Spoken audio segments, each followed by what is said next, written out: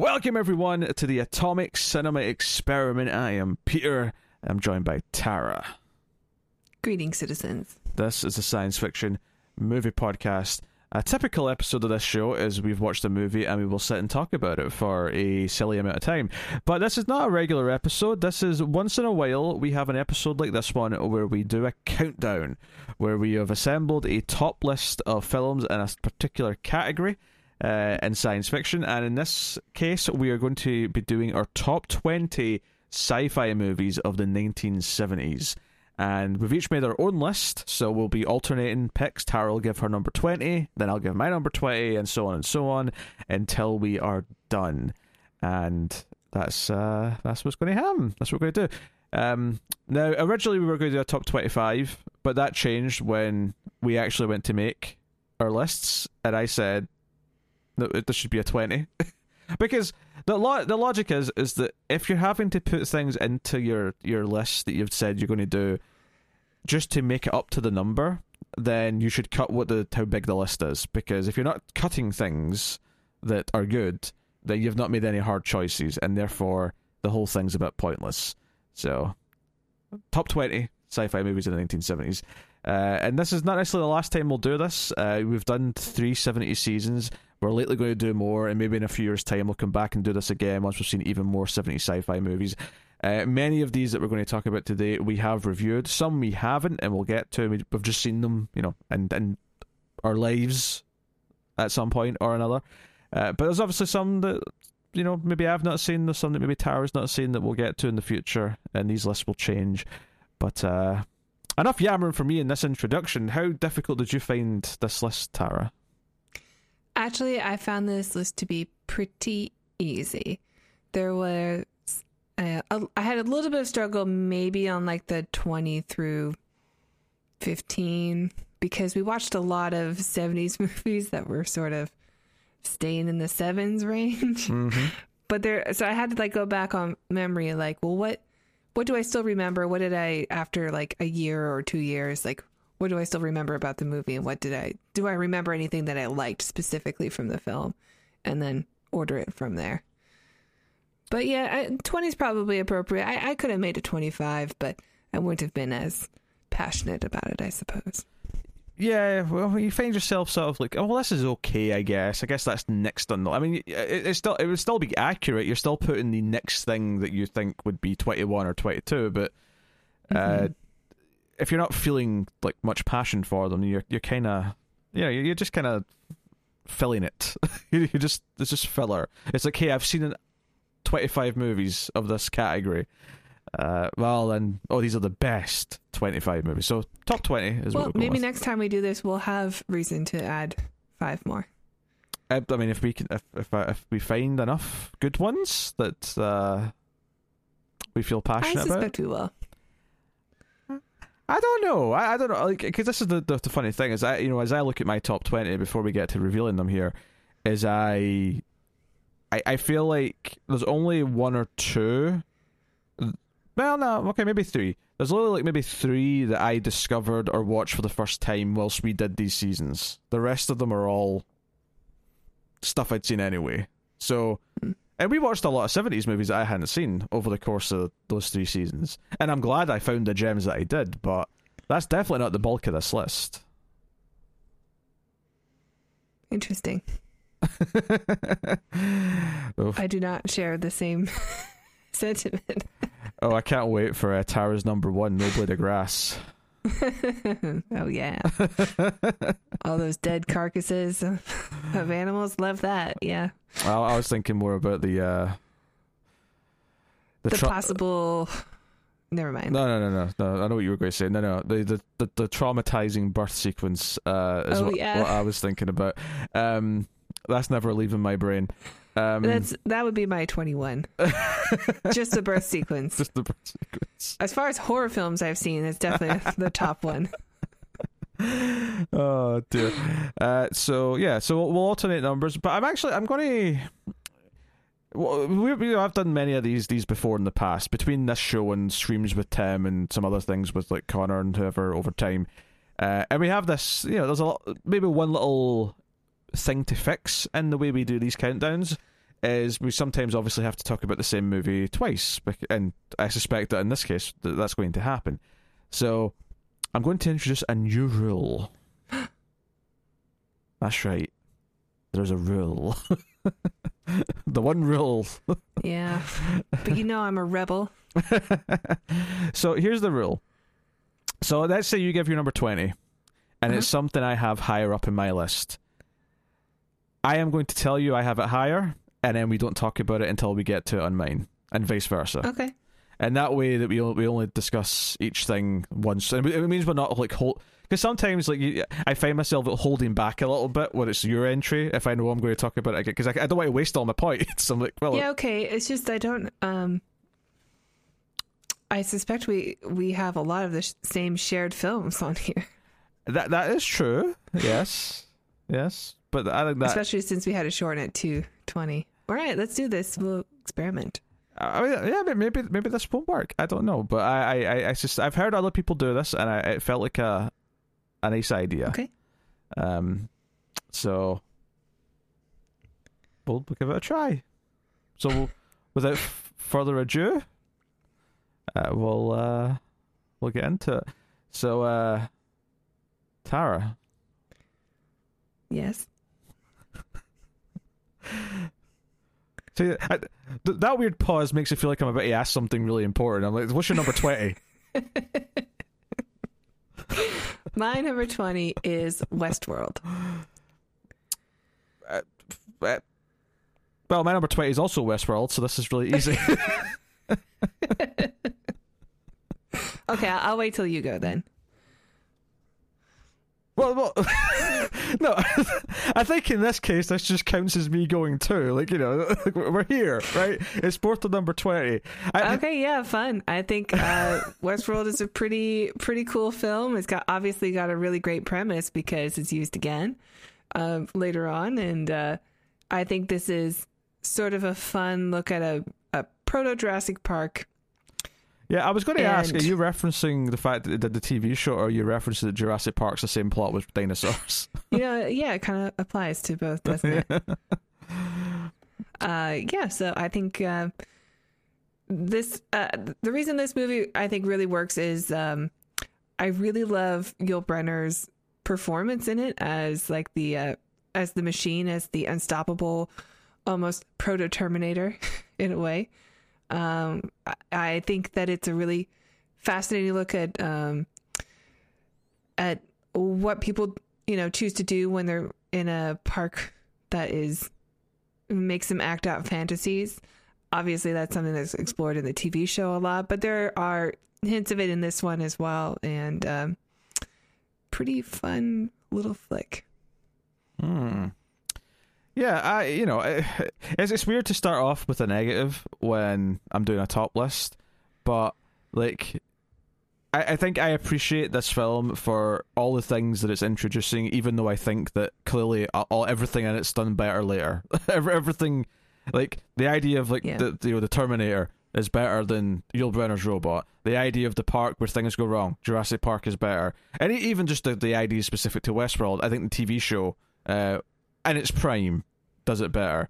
Although before it got lost up its own butthole. Yeah, season 3 went down a rough rabbit hole, unfortunately. But it's one of those things where it's so brimming with ideas, and I appreciate kind of the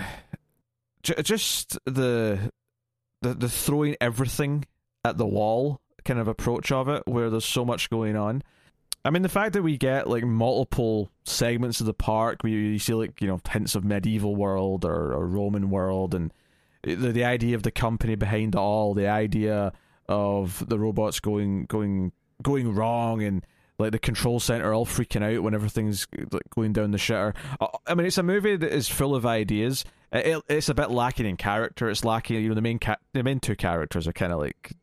They may as well be planks of wood for things to happen to at a certain point. Great mustaches, though. They do have mustaches. It is an era of the mustache. There's no denying that.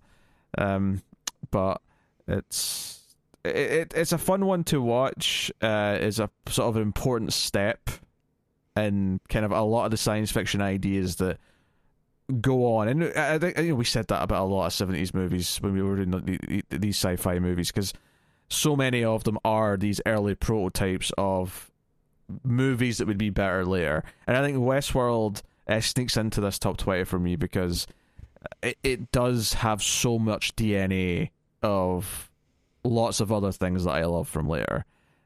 So yeah, that's pretty much it. Yep. Well, in that case, we're back to you for number 19, because it's that was both our 20s. Well, let's keep this going. Number 19 is A Boy and His Dog. You may continue. Okay, yeah. See, A Boy and you His Dog. thought this wouldn't work, but there's a little moment of suspense where you're like waiting to hear if I've got it or not. Well, you did say that you didn't. There's not a whole lot of these that you got from our 70s months. So True. Well, yeah. So it is a post-apocalyptic film. The thing that I remember most about this movie is just how brutal a young man can be, a young child, I should say, even in this post-apocalypse of survival and trading goods that are women, and it's a pretty brutal world. And the last act of the film, which goes very bizarre in both the costume design and like character designs and like what has happened to societies in this post-apocalypse and where they're living and how they live. And it's a really cool look at an apocalyptic future, which we see quite a few of these in this decade. And this is one of the better ones, I think. No, it definitely stuck out. It's definitely a bit more memorable than some of the other movies because it is so extreme and does have this kind of really dark like sense of humor to it. There's a kind of a satirical edge that kind of cuts through. I don't know if I wasn't in love with like the last like third, the last act. I did think kind of just felt weird to me. And I just wasn't into it as much. But yeah, so yeah, there you go. Very nice. My number 19 is Soylent Green. Pass. What does that mean? Means we'll talk about it later. Okay, right.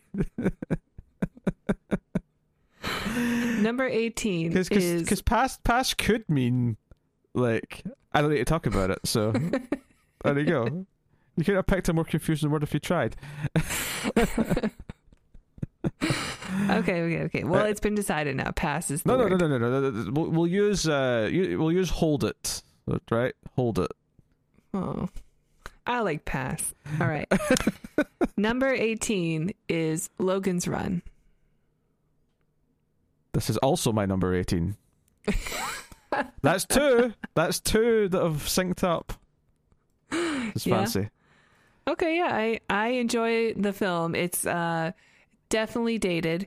I sort of love that it's the last of the science fiction films that looks like this, though, this style of sci-fi. Like after this sort of Flash Gordon period, we just get like after Star Wars changed just the way people took sci-fi seriously or not, and I think it's kind of I actually do think I really like the concept of the film, and think it could be done better as a remake, and I look forward to when they make that remake. Actually, they've been threatening it for a long time. Bizarrely enough. Yeah, again, it's a bit cheesy, it's a bit dated, it's a bit all these things. There's a really goofy robot at one point in the movie. Oh yeah, the robot's it's a lot. But there is a charm, and I actually think this has one of the more interesting premise of a lot of these films from the 70s. This idea that they're in this society that lives underground, where it's a utopia, but the price of that utopia is that everyone has to die when they turn 30.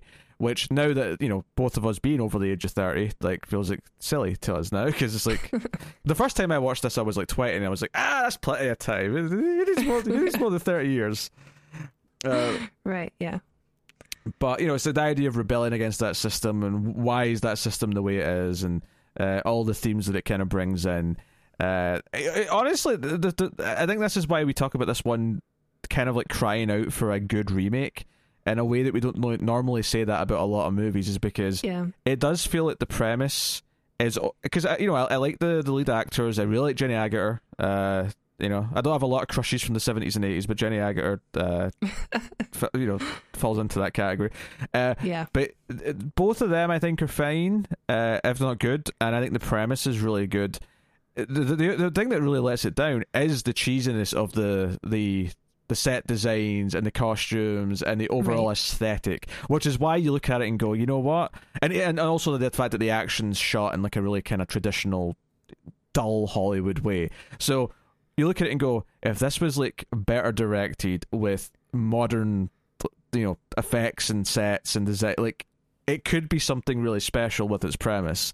Which I think is why it could also end up being like the next young adult feeling movie. You could easily make this and market to the Hunger Games and Divergence crowd if you wanted to, which obviously would be a disappointment to us, because it would be like, well, you've kind of taken it and turned it into shit. But but the hope would be something that feels a bit more like a sci-fi thriller, I guess. Right.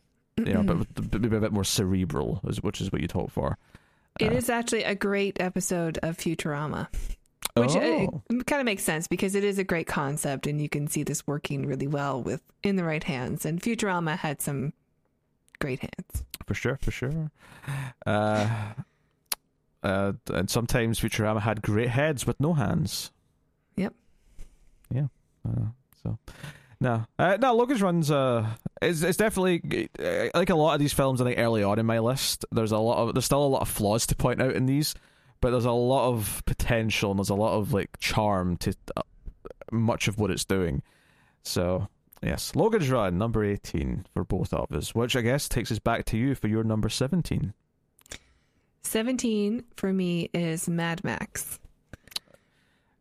Well, I'll just say why I don't have this. I don't have this, and it's because I've not seen it in 15 years. I suspect that when I watch it again, it probably will make the top 20 for me, but I just couldn't remember. And obviously, it's something that's on our to-do list, is to do the Mad Max movies, but we haven't, so I couldn't include this. So yeah, go. That's all right. I've got movies that I wanted to include in this. I know that I've seen, but it'd been like 15, 20 years that I didn't feel comfortable enough saying, is it better than this one or not? So I would be happy to include them when we watch them again. But Mad Max is one that I've seen within the last few years, and I do remember thinking that, boy, this doesn't really look that apocalyptic. That happens really in the sequel, but I do think that it is still like a concept that works with characters that are written really well, and actors who would go on to reprise the roles even 40 years later. So I very much still enjoy this film, and yeah, can't wait till we watch it. Sure. I mean, did you have a premise for it to tease the audience with? No. I don't. I mean, it's been a few years, so I don't really feel comfortable at the moment. Okay. There is a revenge element, if I recall correctly, but it's been a long time for me, so I yes, okay. Mel Gibson's wearing leather and driving around. Yeah, he looks awesome. Okay. Very good. My number 17 is Silent Running. You're good. Oh, okay. All right. This is literally the last episode we did, so it's very fresh in the mind. This is, again, flawed, but there's a lot of genuine intention behind this one. You can kind of feel a lot of passion went into it. There's a message that clearly people making this movie felt very passionate about. I will say that the message gets very muddled as the movie goes on, I think. And it is hard to get into the main character. But this is a film, that pre-Star Wars has droids. and this is a film that uses a derelict, not derelict, that's not the right word, decommissions, by the word I should use, aircraft carrier, like, for its set. You know, it's just dressed up like an old ship to give its spaceship kind of this authentic feel. And it does have a lot of interesting ideas. It does have some fun practical miniatures and effects, and you know, it comes from the director who did effects work on 2001, so you can kind of feel like a concentrated effort to make the ship look cool, to give it this kind of special vibe. And it does, like, for all the faults you can lobby at it, it does feel kind of raw. It does feel like someone's got this passionate idea, and maybe we just don't have a skilled enough director to really make it click yet.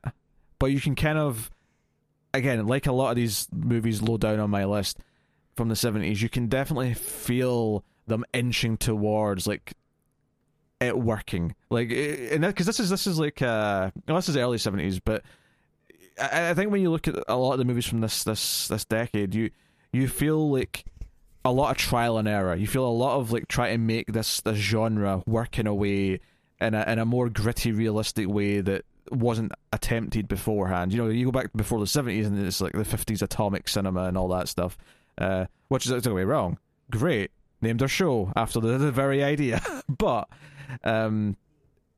clearly, you know, when we get to the top end of this list, like, we're going to see the films that did get it right and did kind of reestablish what science fiction then could be.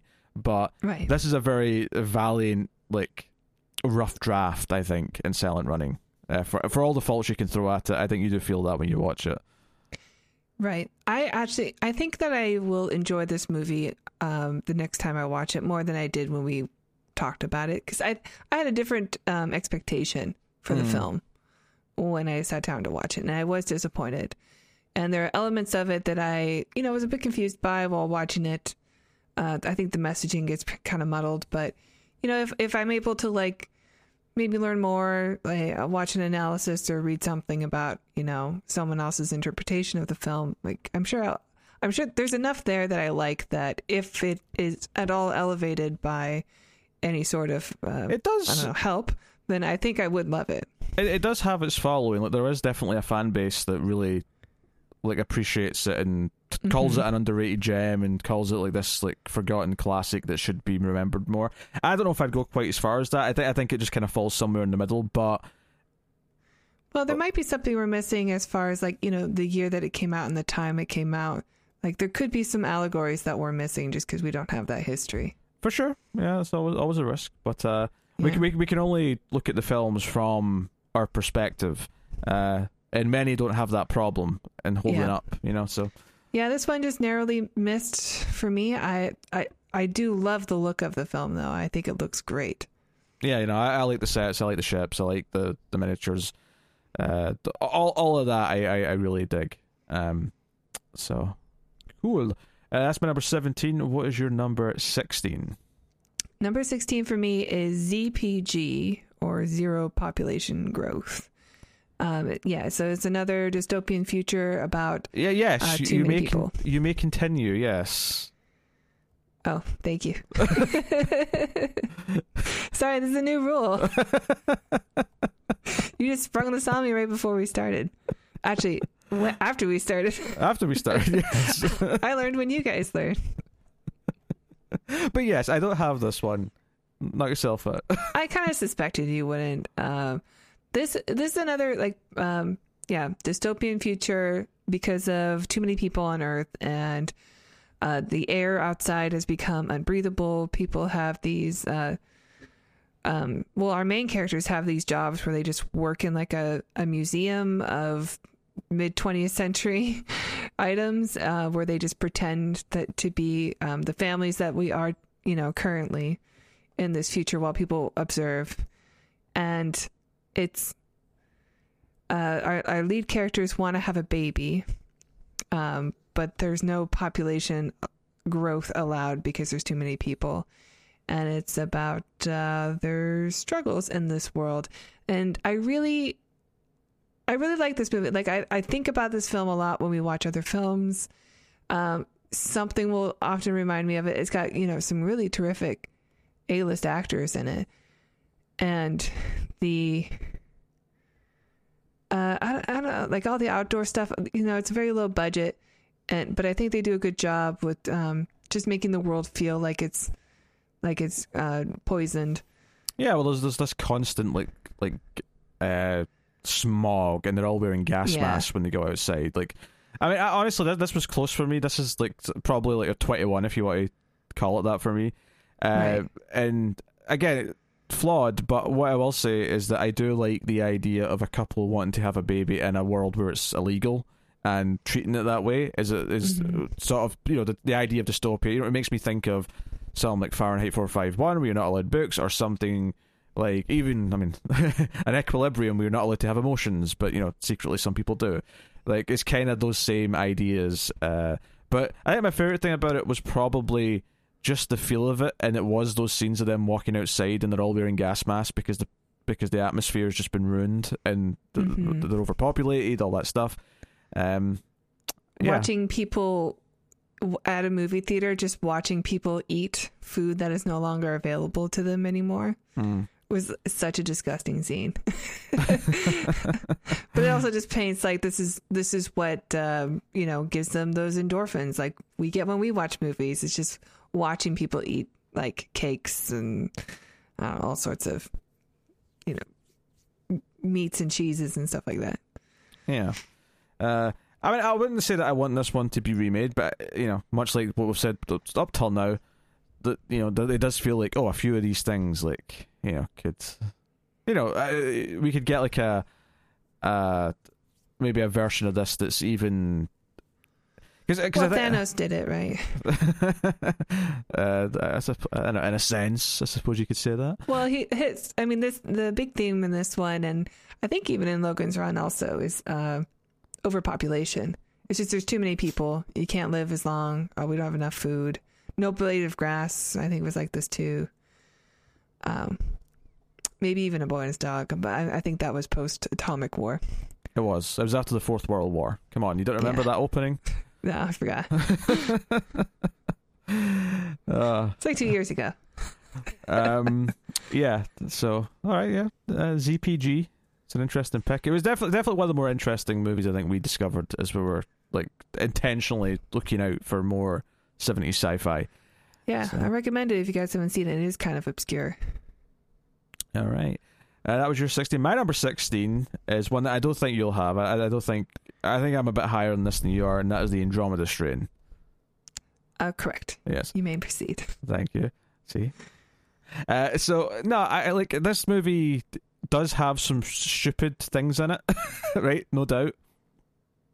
But, like, the idea there's this new virus, right, which admittedly is maybe a bit of a sore subject right now in the world, but the idea there's this new virus that takes out this town, like, all the scenes of, like, the two scientists get into the town to, like, investigate it, like, I really enjoy that stuff. And then we have this, like, and it's not, it's not foolproof, like, from a script perspective, where I do think there's, like, weird plot holes with it, but I do love this weird underground lab where they're doing all this testing to try and, like, find a cure or stop it or figure out how it spreads, and like all these layers, and there's a lot of like, well, we have to try and stop it from self-destructing towards the end, and there's a lot of, it's just fun movie like thrills, right?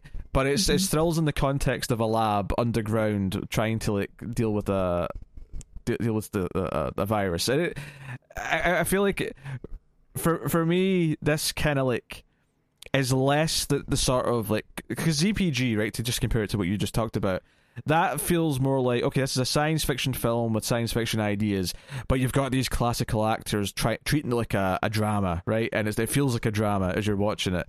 This to me is a bit more like, oh, we've got like characters who are scientists and they're investigating a virus. This sounds like it should be like a nitty gritty little film, and maybe a dry film. But instead, the movie treats it like it's really suspenseful, and everything's like, edge of your seat stuff.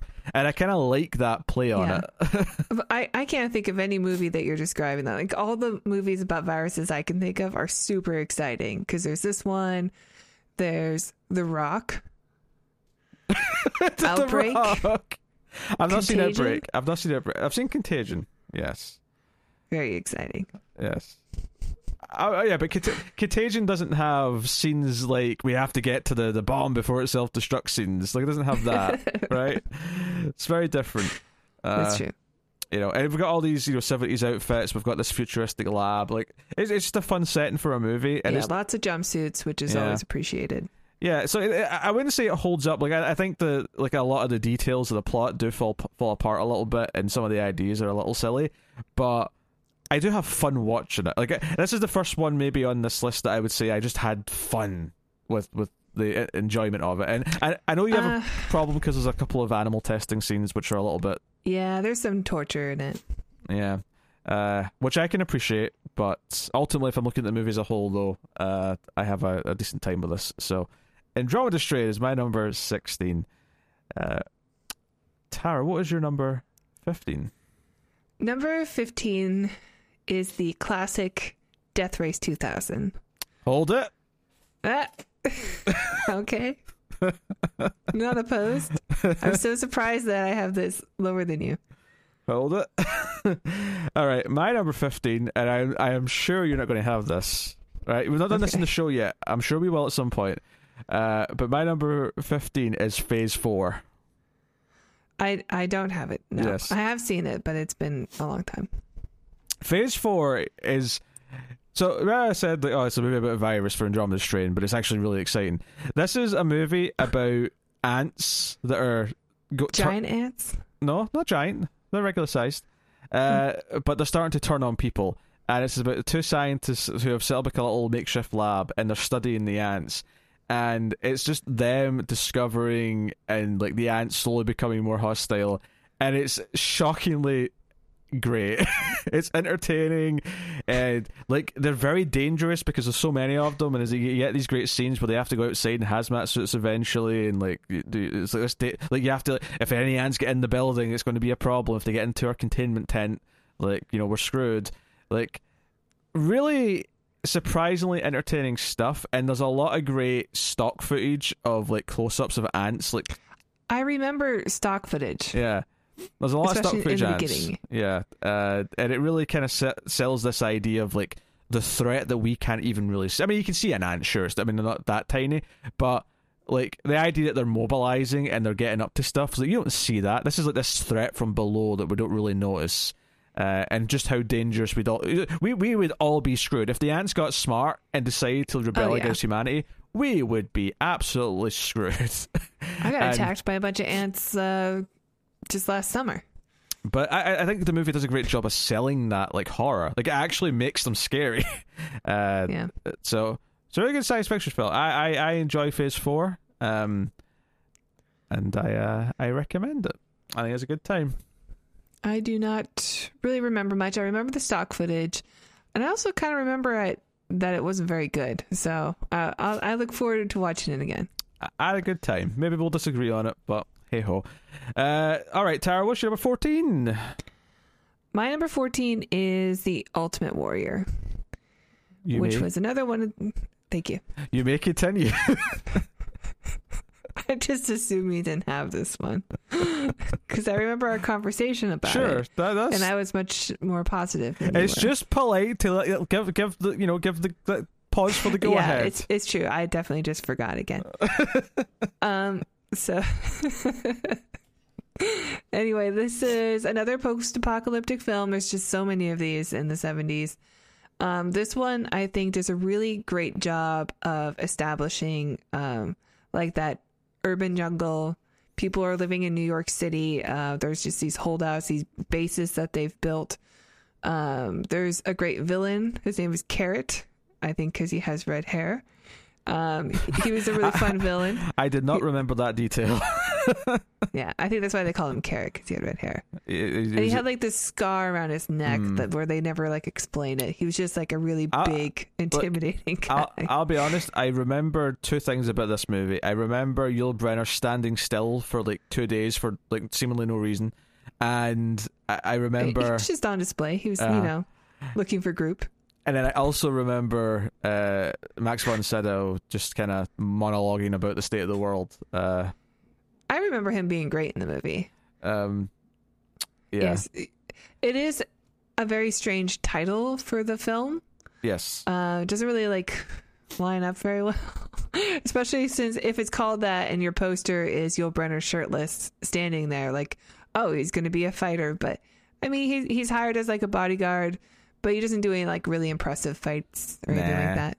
Oh, I remember actually the best thing about the movie, at least conceptually, is the idea that, so this group of people in this now mostly abandoned, post-apocalyptic city, is that you've got a scene where the bad group tried to sort of invade their building, so there's a lot of like try to like get across from other rooftops with ladders and just like that's the sort of stuff that I could have done with more of. But that was definitely what I remember liking about it.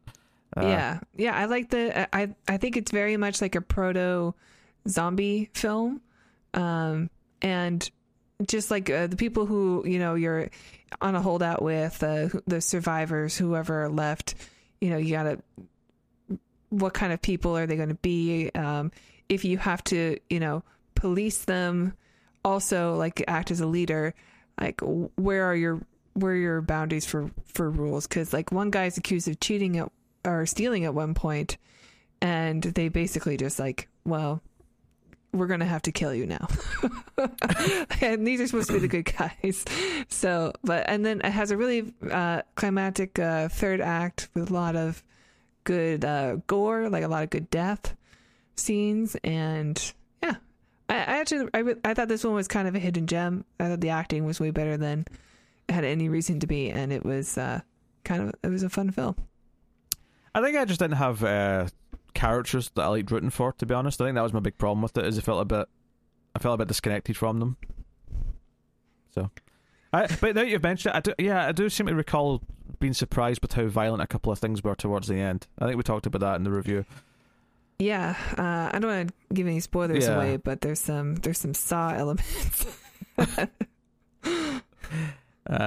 Yes, I won't make an Ultimate Warrior joke. I very easily could, but I definitely did it in the review, so I'll just move on. Yeah. Yes. All right, so that was your number 14? 14? Okay, my number 14 is Rollerball. Not seen it. Yeah, well. So, not to be confused with the absolutely dreadful remake from 2001 starring Chris Klein of American Pie fame, right? Don't know who that is. Be happy. Although for more recent people who watch the Flash TV show, he was the dreadful villain in, let's say season 5, maybe 6, something like that. But he's awful, and that movie's awful. But Rollerball, the original starring James Caan, is a very different story. It is in a dystopian future, where basically, I don't remember if they say this outright in the movie, but I think it was kind of like Robot Jox, where instead of like going to war and stuff, they just deal with the disputes in this like sporting environment. So in Robot Jox, it was big robot like boxing matches, basically. Here it's like a roller derby, but with like a with like a ball. So think like roller skating Quidditch or something. I don't know what whatever you want to describe it as. I assume this sport's very dangerous, otherwise it would not be on your list. The sport is pretty dangerous, but I guess dangerous in the movie. That's kind of part of the plot of it. But so James Caan is this like superstar player, right? And he's very good at it, and the crowd loves him. And the plot of the movie is that the mega corporations who control everything are starting to they want him to retire, because he's basically becoming this like superstar, and that's against the point of the sport. Is that the whole idea of their system is that the corporations are in control and no one sticks out. It's so it's a very dystopian, controlling the population, like human spirit kind of sci-fi movie. So they kind of want him to like retire, and James Caan's like, piss off, I'm not retiring, and they intentionally start. So they murder him. Well, they start stacking the deck by making the sport more violent and like taking away the rules in the hopes that they'll get murdered on the floor. And he keeps saying, "No, I'm going to keep doing this." And like players die in the games, and it keeps escalating. And it's very much a human spirit movie of like, no, I'm not going to let you take away my individualism. I'm not going to let you make me part of the group. So there's a nice spirit behind it. James Caan's obviously a wonderful actor. He gives it a lot of weight just by being him. Like all of a sudden, like, it's elevated in its status because we've got such a great actor doing this part. Mm-hmm. And I think what I like about it, and something that sticks out to me, that something we've said about almost, or at least I've thought about every movie we've talked about so far, as much as I have given them praise for certain things, this might be the first one on this list where I cared about the character and was rooting for him and was rooting for what he stood for.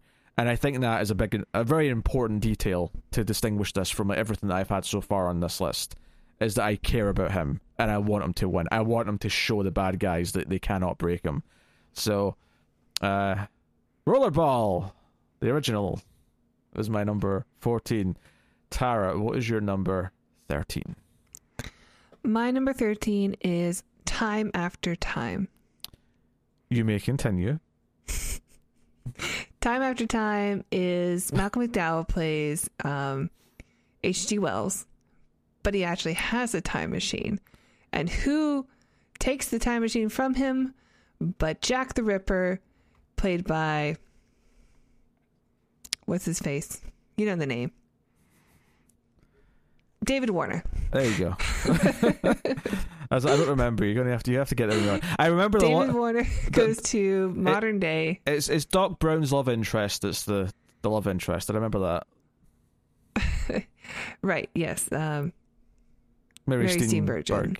Bergen, or yes, something like that. And they had so much chemistry on screen that they actually got married and were married for like a decade. Which is so adorable. Yeah, so it is a love story. Jack the Ripper goes to the future using H.G. Wells' time machine. H.G. Wells follows him there, falls in love with the lady.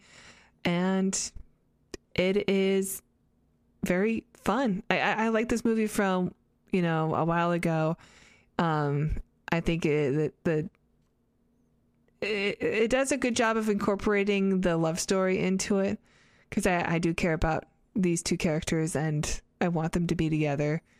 And David Warner's, a villain who murders ladies. So always fun to see that. Any thoughts? Always fun to see that, you masochist. I mean, I never cared about the romance. I thought the romance was weak. I'm not surprised the marriage didn't last, quite frankly. Well, that Ted Danson was quite handsome. Yeah, Ted Danson came Although in. so was Malcolm McDowell. Yeah. I mean, it was just a bit of cheesy fun. I didn't hate the movie. Like, it was very watchable. Don't get me wrong. I'm not going to be mean about it. But I mean, David Warner giving his thoughts on how awful humanity is, and David Warner in the future, which is our past. But I thought it is always fun. He's my favorite part. You should probably. I mean, I think maybe the correct way to say it is the present, because it was the present at the time. Yeah. I like David Warner in it. But mostly I think the romance is kind of cheesy, and just I didn't really feel much in the chemistry between them, to be honest. But I sure did. Different opinions. That's okay. Yeah, I happened to see the pilot when they tried to turn this into a TV show on CBS a couple of years before we did this.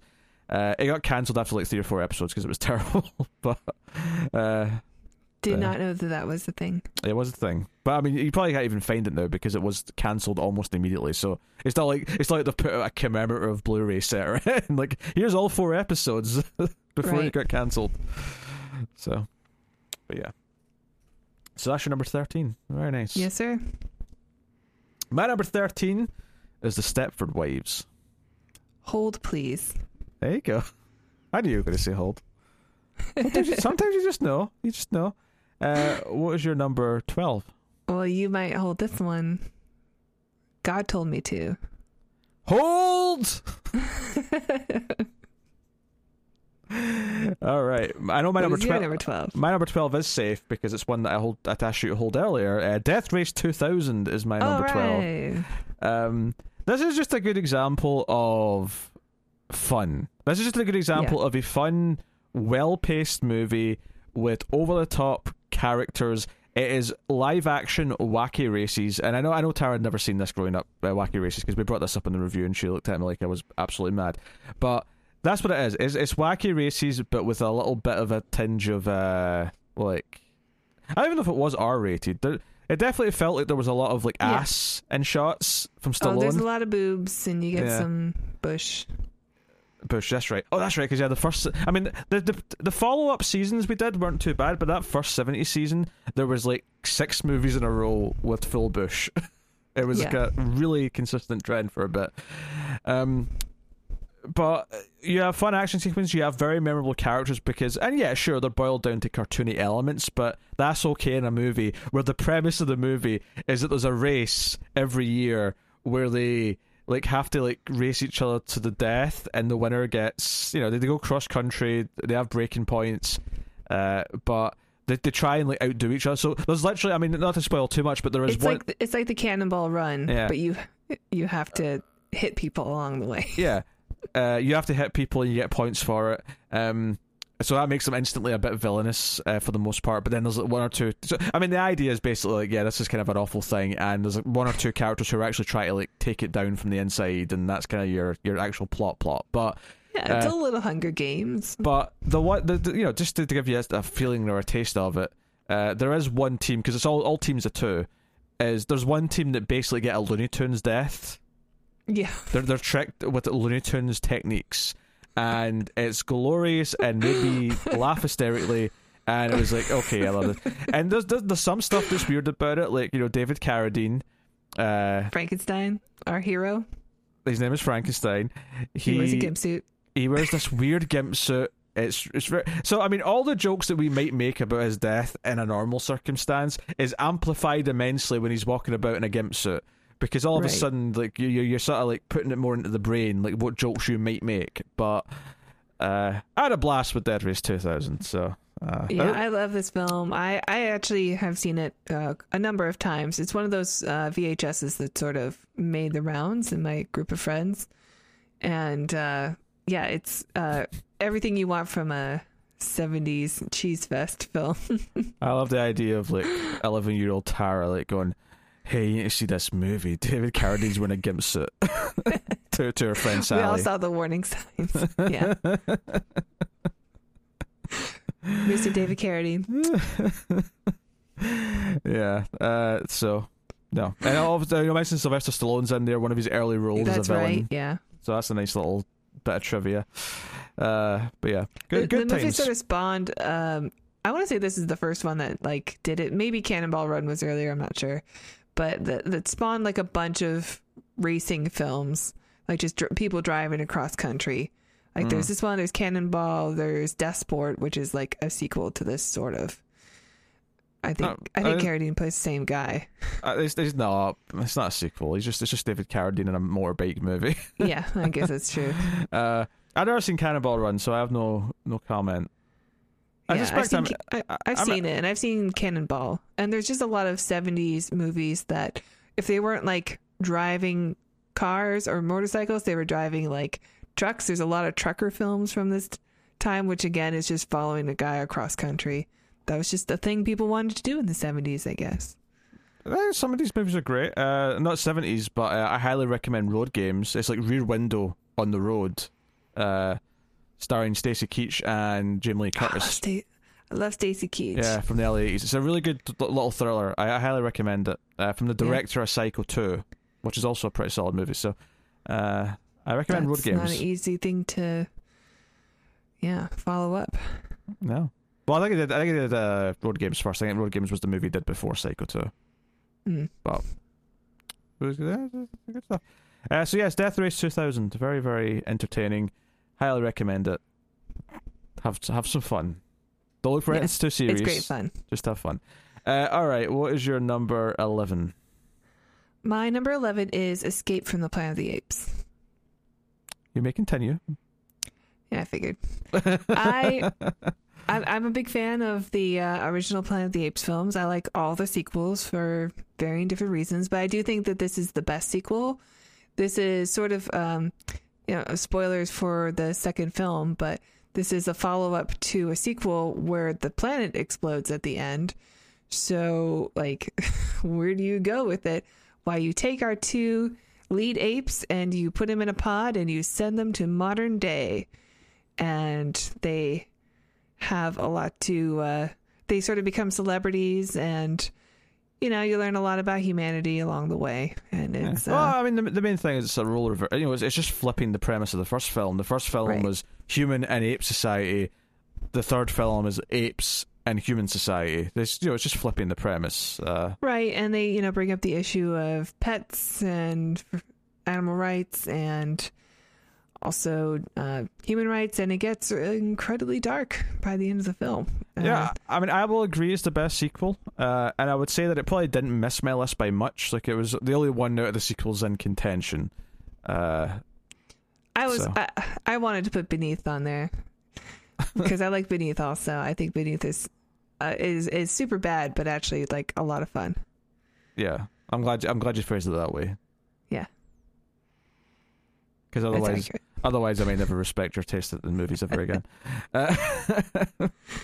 Something about that society that worships the bomb. I kind of represented them in the A Boy and His Dog because they have their own similar society. So I feel like they were kind of represented. All right, very good. My number 11 is Close Encounters of the Third Kind. Hold please. I figured as much. All right, what's your number 10?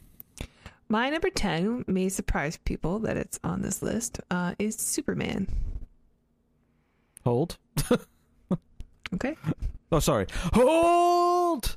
I need to say it like I'm Braveheart and I'm at the front of the battle lines. Well, what is your number 10? My number 10 is Demon Seed. Hold. Why did you have to check? You didn't know? Well, I didn't know where it was on the list. Okay. He's like, have I said it already? Okay, all right. Let Hold and get on here now. We get to the top 10. All right, what's your number 9? Number 9 is Solaris.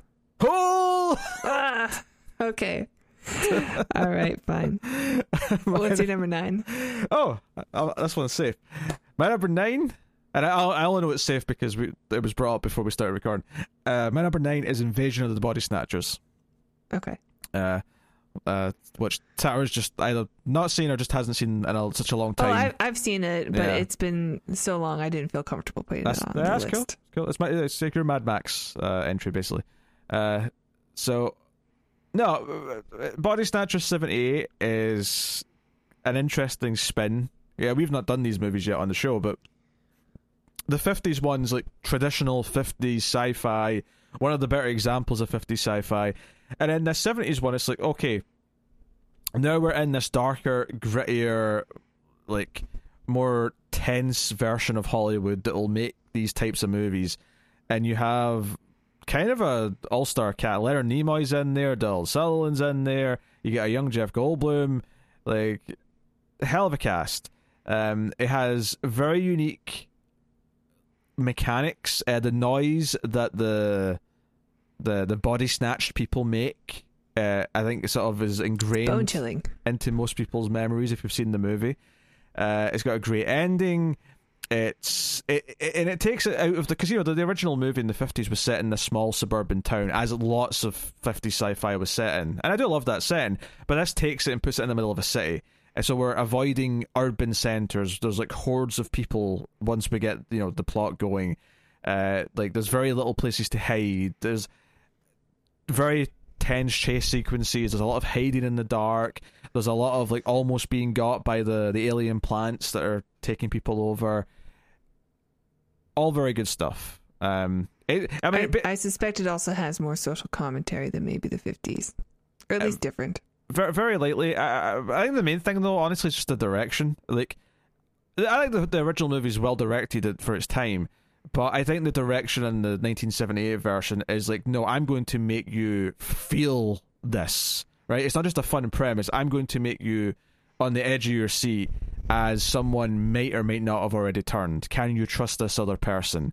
Is it safe to fall asleep? These kinds of ideas, like all of that, you feel that as you're watching the 1978 version.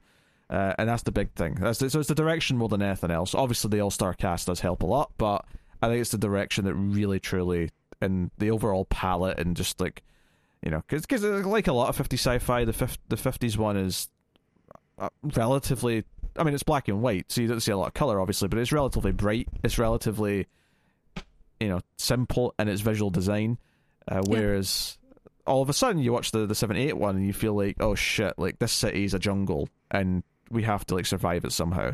So good stuff. That's Invasion of the Body Snatchers, 1978.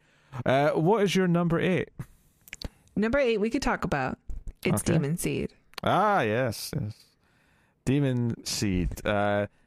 This might be the biggest gem I think I found whilst we were doing these seasons.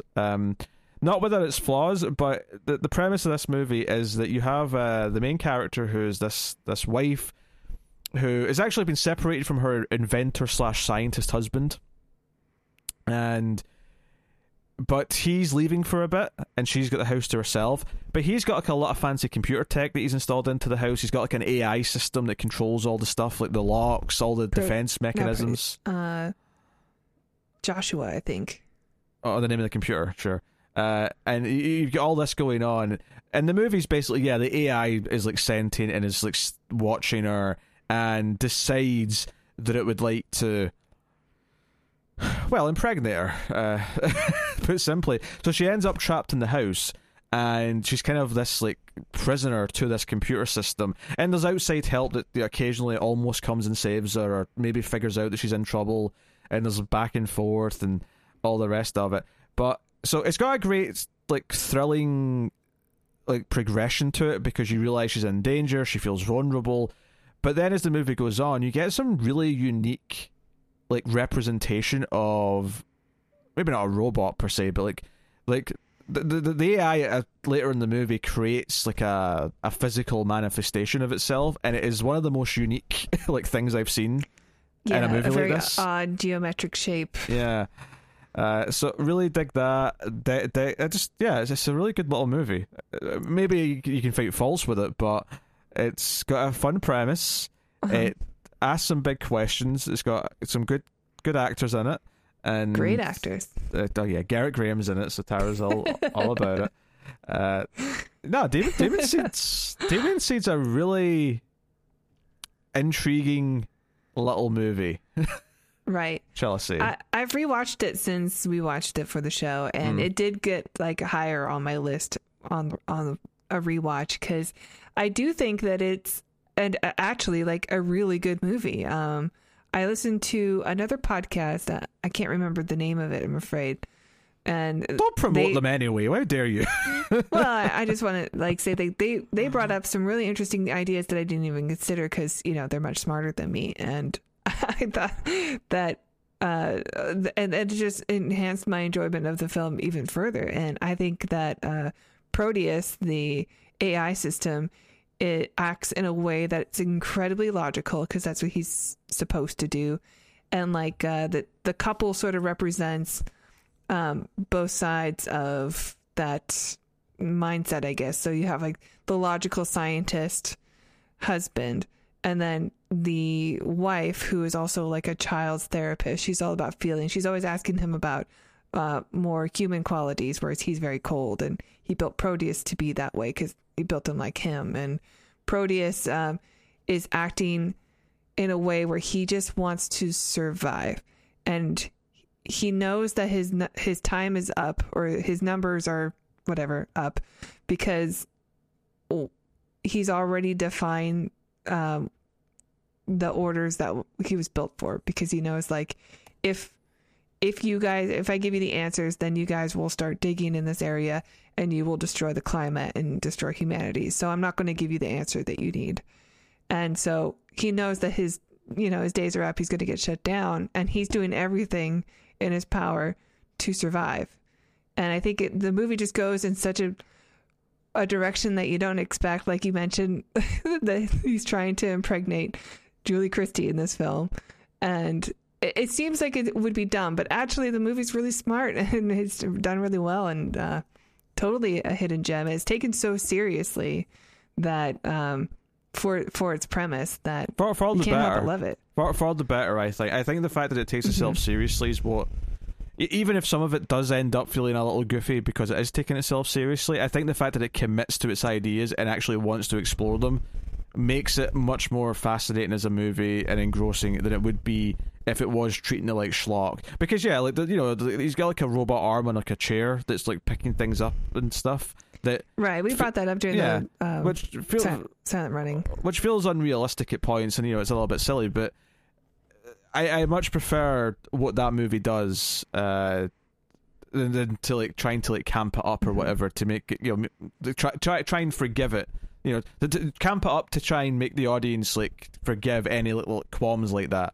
I actually think it taking itself seriously is what makes it feel kind of dangerous to the character, that she is imprisoned this way, that it feels like it is bordering on these philosophical questions, and it's kind of provoking these ideas. Now, as it is good as some other films, obviously we've got higher on our list.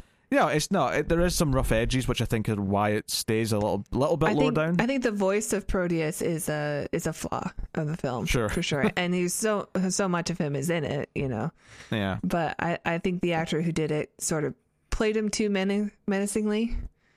I mean, he is a scary voice, but like I think it's I don't know. I don't think it's appropriate for the film because you already like just don't trust him because he basically just says like, I'm Bob Evil the computer from the beginning.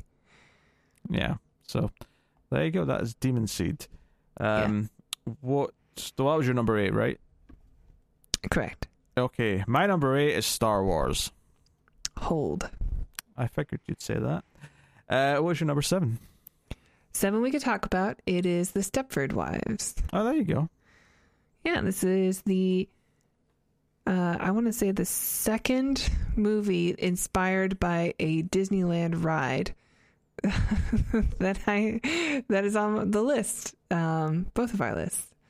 So I really I had not seen this movie before we reviewed it. I did not know what it was about. I didn't even know it was a sci-fi film until we had to do this. I always thought it was just some sort of comedy drama or whatever about the Real Housewives of blank blank. I'm not sure, but it turns out it's a very it's a slow build to sci-fi. It's that thing where it's just sort of a creeping idea. It's very Body Snatchers actually in a way. Yes, it's the idea you've got this small community where like the main character, she is this housewife and she's starting to like look for like friends and things to do, and she's sort of like building like a group of friends who are starting to support each other, and then one by one they start to act differently. Like they stop rebelling. I mean, not even rebelling, that's not even the right word. They stop complaining about whatever their husbands were doing before. They stop having minds of their own and now just seem to want to serve their husbands. They're just all about worshipping their own husband. Yeah. And it kind of it's this film where ultimately, of course, like all of their hobbies are now just domestic chores. Yeah, and they love it. So it's why is this happening and what's going on, and it obviously I don't want to spoil it, but the fact that we're saying it's science fiction should give you a bit of a hint, right? Give you a bit of a hint, but. It kind of builds up and teases things out, and it is kind of this movie where it's closing in on her the whole time until you get to this climax where it kind of all comes out and is spilled onto the table. Great ending. And there's some nice foreshadowing as well. There's a great moment at the start of the film. I won't say what's happening, but there's a great moment where like the family are just getting ready to leave the city and move to Stepford. And the dad just sort of says to his kids, that's why we're moving to Stepford. And what he's looking at, what they're referring to when he says that, is actually, I mean, it's really funny the first time anyway, but it's funny in the opposite way once you know what the end of the movie is. Yeah, this was one of my favorite discoveries from doing this show, because I just think it's such a great social commentary about gender roles of females, of women. So and obviously, it's a bit more personal for me watching it, which is probably why I have it a bit higher than you. But it's a fantastic film with a really great ending, and highly, highly recommend. Yeah, no, it's very good. It's very good. So there you go. All right, that was your number 7. My number 7 is Star Trek: The Motion Picture. Hold.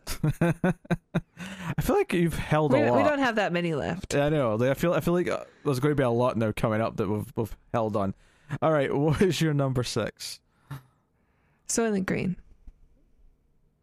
Add that at 19. Jesus Christ. Yeah. All right. Well, clearly you're the one more passionate here.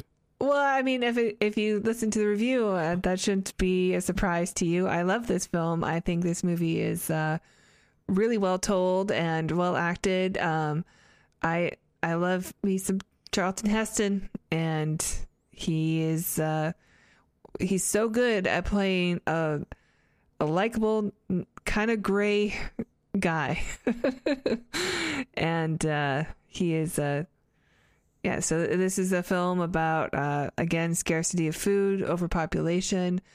Companies have come out with products for people to eat. They're just called Soylent, some sort of soy and lentil mixture, and there's different colors, presumably for different nutrients that people need. And there's a new one out called Soylent Green, and it's all the rage. And there's a murder in the beginning connected to the Soylent Company. Yeah, and Charlton Heston is the detective who's... Yeah, I was going to say, you were spending a lot of time describing the food thing. I'm like, but the plot of the movie is a murder mystery. Like, that's almost background. The murder mysteries and the investigation of why someone was killed is kind of what the main plot is. Hey, I don't do this as often as you. I was getting to it though. Anyway, I think that the film is really great on its themes and messages and performances. Very, nail biting, suspense at times, and great flick. I love this one from when I was young too. So there's a little bit of nostalgia, but I do think it holds up. Yeah, it's squeezed out of my list because I can't deny that some of the ideas. I like talking about the world building that's in the film. I don't necessarily have the affinity for Charlton Heston you do. I think he's fine in the right roles. Not in real life, but like in movies. Love it. Sure. So yeah, I don't think of it as highly as you do, clearly, but it did squeeze on. It's the sort of thing though where if we discover a few more gems, it will get bumped off for me out of a 20, whereas obviously for you it's pretty safe up, quite high. So I will continue to represent. Yes, that's very good. All right, my number 6 is God Told Me To. All right, we can finally talk about this bizarre film. God Told Me To is the gem of all gems. This is something I discovered about a decade ago or something. I don't know how long it's been now. And it was one of those things where, back when we first had the idea to do a 70s month, for whatever reason, Tara had mentioned she'd already watched this. Like, she'd watched this just kind of because Criterion had like a 70s batch of movies up. And I said, you watched God Told Me To? God Told Me To is great. We should talk about it.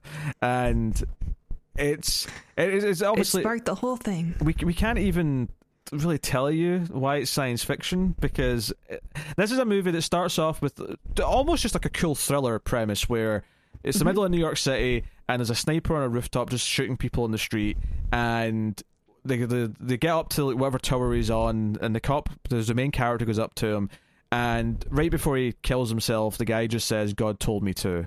And it's like starts off this mystery. Okay, why did he like start shooting people? And it's the investigation. But this movie, and I describe it this way every time I talk about it, but it is the best way to do it. It's a movie that takes constant hard left turns in its plot, but every time it takes a left turn, it commits to that new direction 110%. Yeah. This movie is balls to the wall crazy. It's and it wild. Commits to it. Yeah. It's wild. Which is why I had it number 12, not that much lower. Yeah. But I it's a wild ride. It's a roller coaster of progression, and I actually do think it has some merit in like its absurdity. Like I think there's some nice Jesus allegories in there. It holds together like way better than it should. It functions as a movie way better than it ever really should. It's kind of wild. Richard Lynch in it. Yeah, Richard Lynch plays a unspecified role. We can't spoil it. Film. Yeah, we can't spoil it. So, but he's in there. Just trust us; it'll leave you with a lot of talking points. And if you go back and check out a review, because there was a lot to talk about. There was a lot of plot details to dissect in that film. So, if you have not seen this film, watch this film. Highly recommend God Told Me To. Highly recommend it. What's your number 5? Close Encounters of the Third Kind. A classic film about communication. That's a season 1 joke. You don't get to do it anymore. We have seasons? That's right. Does that mean we're on season 4 now? Because this is our 4th year of. Is it the 4th or the 3rd? Well, it'll be 3 years in a few months, so this is the 4th year. Oh, So yes. if season 1's 2019, season 2 is 2020, 2021 season 3, 2022 season 4. That's right. That's right, Peter. So It's us in Discovery. Yeah. So yeah, it's obvious. It's a very personal film for Spielberg. You can tell when you watch it. It's about a man who sees something and becomes obsessed by it to the point where he does not seem to notice or care about his family even more anymore. Even so, it's people see objects in the sky and start having visions, and it's not. We follow mostly Richard Dreyfuss in this. And he keeps getting this vision of a thing, and he doesn't know what it is, but he knows it's important, and he's obsessed with it. And it is sort of like watching a man become obsessed with his own art or his own, passion or work, and the effects that has on the family, and if he can even have a family at this point. And I think you should mention that the objects in the sky are very clearly UFOs. Like it's flying lights and shit. It's not, it's not. Yeah. So, but I mean, it's directed by Spielberg, and you can tell the man has a vision when it comes to his films, and it comes through so well. It's better directed than most of the films we've talked about so far. Yeah. And I think that's why, I didn't have it as high as you, but why it is my number 11 is because it does feel so polished in direction. It's not my favourite Spielberg sci-fi by any means, but or even my favourite Spielberg movie of the 70s, because, Jaws kind of exists. But yeah, and Duel. And Duel, yes. But it is like the spectacle, the ending, which we won't talk about much here because we're staying away from spoilers, does feel very grandiose. It does feel very big. I think there's other films that tackle the subject in a way that I probably enjoy more. Arrival springs to mind, or obviously it's a very different film, but ultimately it's about communication and it's about first contact, and those are the main even things contact here. Yeah. So yeah, it's a good movie. Spectacle and Spielberg is what you're going to get. Yeah. Okay. My number 5 is Superman, which you brought up a little bit earlier. I did. So yeah, I had it at 10. Superman is an important film from my childhood. It's one that I grew up watching. Superman and Batman were my superheroes as a kid. And as far as treating this like a science fiction film, it absolutely is. Superman's always an alien, so he's always technically sci-fi. But this film in particular, that opening 15 minutes. Krypton? Krypton. It's not my fault Marlon Brando can't say it properly. But that opening 15 minutes is spectacular. The look of Krypton, the ice planet, the music. I actually did a bit of content recently that was never finished, so it's kind of a lost thing. It's on Patreon if people want to check it out. But I talked about Superman quite a bit. And one of the things I mentioned about the music of Superman that I really like, and this goes with the visual style as well, I suppose, is it starts off with their take on 2001. That slow build up as the music's kicking in, and I'm not saying it doesn't sound like the melody of the main track from 2001, but it's definitely evoking that slow. I always build. thought that that song that spoke Zarathustra or something also sprach Zarathustra. Why do you even try this? By Strauss. You're setting yourself up for failure. I think, whatever. People know what I'm talking about. And it's, I've always thought that could be a Superman song. Oh, sure. Yeah. So Krypton's theme kind of is reminiscent in some ways of that. And along the visuals, which is, okay, here's space, here's science fiction, here's all this stuff. And then you go to the stuff growing up in Smallville, and it's classic Americana. It's a lot of sweeping shots of fields. You even got Glenn Ford there from 310 to Yuma. Sure. You got sweeping shots of fields. You've got kind of the 50s style of high schoolers and cheerleaders. You've got the farm. You've got this kind of traditional family values vibe that it gives, right? So you go from the unknown science fiction world to classic Americana. And then you transition into the second half of the film, which is Superman in present day in the city and all that stuff. And that's kind of like, I mean, it's present day, but it's, Superman is the man of tomorrow, right? And the idea being that taking him from where he came from and clashing it with, like, our old school values and our old school, like, Earth, if you will, you then have this new concoction, which is the world of tomorrow, which is what the rest of the film is. And I think the way that influence spreads throughout the film is really quite magical, and the way it transitions from those segment to segment is great. It's not a perfect film. Like, I think the plot of, like, the missiles and Lexi's plan in the back half is it's not amazing. Like, it's kind of, it's functional. Lex is just another Bond villain. I mean, Gene Hackman's very entertaining, but yeah, he's not my preferred version of Lex by any means. But obviously, I mean, as far as Superman adaptation goes, Christopher Reeve is, like, I watched the movie again last year, and he's so good. There's so many little moments. There's a great moment after. It's when he comes for the. It's right after he's flown around with Lois, right, as Superman, and he actually, like, speeds around to the front door as Clark, and he comes in, and it's like, oh, we've got a date or something, and she says, like, oh, I need to go and get something in the bathroom, and she leaves the room, and he's still sort of talking to her, like, through the wall, just sort of shouting, but he has this moment where he takes off his glasses, and his body language changes as he takes the glasses. He stands upright, becomes Superman, and it's like he's still wearing a suit, he's still wearing a tie, he's still dressed as Clark Kent, but it doesn't matter. He just became Superman in a second. He is perfect. I have a favorite version of Lois and Perry and all the other characters from other versions. Lois and Perry I love from Lois and Clark, the New Adventures of Superman. I'm not sure who my favorite Jimmy is. I'd have to think about that. But, like, I have other things that I prefer types of the other characters from. Yeah. Who's your favorite Nuclear Man? There's only one Nuclear Man. Or, sorry, Nuclear Man. Nuclear Man. Krypton.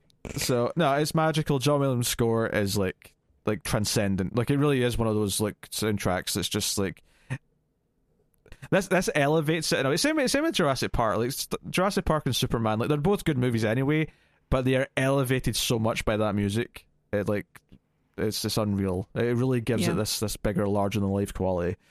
So, yeah. So. Yeah. What can I say about Superman? I really love the film too. I had it on my list. It was easy to put in. I think that Superman, Christopher Reeve is my favorite Superman as well. I think he just gets it. I love the element that he is a fish out of water because he's just a country boy who's gone to the city, but he's also a fish out of water because he doesn't belong, or he's not from Earth. And he's so good at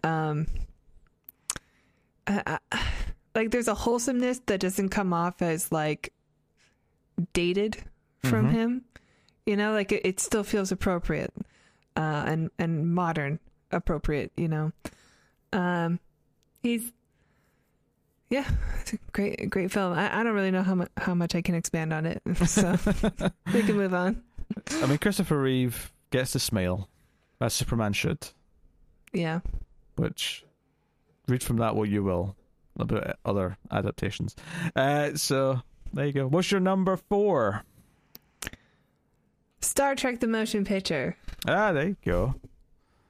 Yes. Are you ready for 5 slow minutes of approaching the ship as Jerry Goldsmith glides us in on his music? Oh yeah, we get some real Enterprise porn in this film, and it kind of sets up, like, it almost becomes a trope later on, but I feel like they do it every movie. It just gets a bit shorter. This is definitely the longest one. Yes. I love it. I unabashedly love it. Oh yeah, do not take it away from me. I'm not having it. I think. I know when this movie came out, people were really upset. Like, fans were just like, "This is not the Star Trek that I remember." As somebody, in the future, looking back on it, going, "Yeah, but it's so cool. Like, it's so, like, it looks great." No, Star Trek, in my mind, has never looked better than in the motion picture. I love all the jumpsuits. Some people don't look great in the gray, or not gray, but the beige jumpsuits. It's too close to skin color. I mean, maybe. I love the white uniforms, and everybody looks great because they're still trim and fit, and everyone's got great hair. I mean, I would maybe like change. Scotty gets his mustache. I would maybe change the outfits, but other than that, yeah, like I think everything else in the movie looks great. And it goes. All the special effects are just are fantastic. It goes for more of a slow burn 2001-esque. There's a mystery out there. We have to go. Was V'ger? There's V'ger out there, and it's going to like cause problems. We have to go and investigate it. And to me, that was always what Star Trek. Oh, so this idea that this is not the Star Trek I remember. What are you talking about? All the best episodes of Star Trek, the original series, is there's something weird in space in front of the ship, and they have to figure it out. This is just that. There's a hot lady in an alien costume. This is just that, but with like an insane budget and like gorgeous optical effects and miniatures and all the things that come with that. It is a beautiful film. It baffles me the disrespect that the motion picture gets. I completely agree. It's better than Wrath of Khan. Awesome. Better than Wrath of Khan. I mean, I obviously I love Wrath of Khan, and Wrath of Khan kind of sets up the. I'm not dissing. Sets up what the movies are going to look like for a little while after that too. I'm not dissing Wrath of Khan. I'm not trying to downplay that movie, but I am saying this is better, and people can suck it because I'm not having it. I think it's great too. I think the plot is much more of something we get in like the later 90s Star Treks. I think just not so actiony, just about trying to figure out this problem and how to save the world without just shooting everything in sight. Not that there isn't any battles, they're still here. They're still Klingons, and they also have a great theme. Yes, so I love this film. 10 out of 10. One day we'll do the Star Trek films and I'll get to rate them all 10 out of 10s. They're not all 10 out of 10s. I'll say that. So what's your 4? Don't rush me. I may have had more to say. I thought we were done. I may have had more to say on Trek. Hey, come on. You asked me what my 4 was. I get to ask you. I'm hosting. It's my show. Yes, I guess I'm done with Star Trek the motion picture. All right, my number 4 is Solaris. Okay. I mean, we just talked about this recently, as with a couple of these, and it's a philosophical film that you kind of have to pay attention to. You have to think about what it's saying, and you have to think about what it's doing. The main gist of it is that this scientist is going out to investigate the Solaris space station, which is orbiting the planet Solaris. And he's going out there to basically decide if they should just pull out from like monitoring Solaris, because they're effectively for decades they've been trying to basically establish like materials, minerals, resources on the planet that they can use for their goals, that they can use for any reason. But the planet has this weird effect on people, and everyone who comes back from the Solaris station is kind of messed up and weird and talks about seeing things and all the rest of it. So he goes out there to study the crew and basically ascertain, like, should we abandon this or is it still worth pursuing? And of course, as soon as he gets out there, he starts seeing things. He starts seeing his dead wife walking around, and it becomes very much about why is that happening. What was it saying about who he is as a person, about how he treated this woman when she was alive? Is this creation, is she alive now? Is she like her own being? All these kind of ideas, and it all rolls up into like bigger questions about humanity and what is life, what is not life, what should we appreciate, what our nature is, and how we act with new ideas and new things and new beings.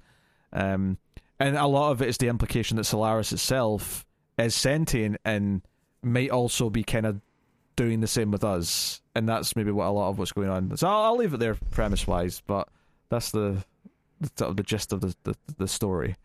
Yep. I had this one at number 9. I thought it was a really great looking film. Mm-hmm. Nice sets. I like the station and the nice curved hallway. Some great acting, especially from the girl in the film. Well, the young woman. And some very interesting, concepts where you have to makes you stop and think, and especially for a film that came out when it did and where it did, I think the movie asked some very interesting questions. And definitely, was a real find. Was a really good watch through this show. Yes, very ethereal as a film. It's very. Yes. It's it was made kind of as the antithesis to 2001. Tarkovsky, who made it, he felt that was too devoid of emotion, so he made the emotional version, which was all about humans and emotion versus like the grand, mankind ideas that Kubrick was exploring. So they do actually kind of complement each other in a weird way. Yeah. But they're definitely both movies for art house fans, though. Like they're definitely not movies for people who just want Star Wars and or people who don't like the motion picture but would rather watch J.J. Abrams' Star Trek, for example. Like if that's your opinion, you're probably going to hate Solaris. Well, there might be a Solaris for them. Maybe the George Clooney one is good. I have no idea. I mean, it's Soderbergh, so I don't know. I imagine that movie's just a duller version of the original. Well, okay. That's my guess. I really like Steven Soderbergh films, so. Okay. All right. What's your number 3? Yeah, I'm looking at my list of the final 3 here, and I'm trying to think, because I know you're going to have one on here that I don't. So that means one of these you don't have. Oh, no, you do. Okay, never mind. I think you bumped one of them. Okay, number 3 is A Clockwork Orange. That is also my number 3. I suspected that's our third match. That's right. Very nice. Obviously, there's a lot of films. There's a lot of films. We actually share most of our lists in terms of the actual movies, but these are the. I mean, I say match. I mean like same number. So, Clockwork Orange, Kubrick. Yep, hard to fault it. Really great performance. Seemingly, Malcolm McDowell was born to play this role. Of this future where it is very much a concept of nature versus nurture, but what happens when your future society is so hung up on violence and pornography, and it's great. I think the film is it's Kubrick, so it's going to have great music and it's going to be well directed, and every shot's going to be beautiful. And the premise is? So a young man who is arrested for rape is put into a program where he is brainwashed, basically, into not being able to do violence without becoming violently ill himself, and is let loose on society as an experiment. Yes. It's basically a predecessor to the chip that Spike gets in the hit television show Buffy the Vampire Slayer. That's what That's what perfected it, huh? Yeah. I didn't say perfected it, I just said it was a precursor to it. Sure, okay. That does not imply improvement or downgrade in any way. So, thank you very much. It's got a very stark style, as Kubrick tends to be. The cinematography of just like the way he frames shots of actors just standing in rooms, just feeling kind of awkward, because it's got that kind of retro future thing where it's a dystopian future, but there's a lot of weird like 70s style like design, and it's like the apartment, for example, that like the main character's family live in is very 70s. But at the same time, there's these weird, like, futuristic touches, like the old woman, like the mother, her hair's like randomly purple or something like that, and it's just these little details, or other awkward moments where the main character Alex is sitting on a bed in his underwear with this older man who keeps slapping his knee, and it's really uncomfortable, and just it feels like, it's like he's really, really awful, but there's also an element of like being a product of the society he grew up in. So there's a lot of really, really cerebral ideas, and there's a lot of scenes in it that feel comically cerebral, which is a really weird phrase, but they're kind of over the top. And there's at one point when he's trying to attack a woman, she's sort of fending him off with a a giant penis statue, or maybe he's got the penis statue, but so one of them's holding a penis statue. So there's an element of absurdity in a lot of what the movie's doing, despite the fact that it's tackling very extreme and very harsh subjects. And Kubrick just knows how to balance that in a way that I think most directors or writers, if they try to balance those ideas together, it can just fall apart and feels like a mess, and it feels like you're being insensitive about certain things. But this always feels like it knows exactly what it's doing. Yeah. So. I don't know if there was a more confident director than Stanley Kubrick. At least in terms of the finished product. Very few come to mind. Very few. He's a master of his craft, after all. So Clockwork Orange is it's bloody good, I suppose. It's the bollocks or something, to use a. They say that, right? I'm pretty sure they talk about bollocks at some point in the movie. Probably. All right, what's your number 2? Number 2 is Star Wars. Okay. Which you had much higher. Lower? Or lower, yeah. Very important distinction, especially in this context. It doesn't get much higher than where we are right now. Yes. So you had that lower on the list. Yes. And part of me was like twirling my mustache, going, "Oh, how low do I put Star Wars to upset the fanboys?"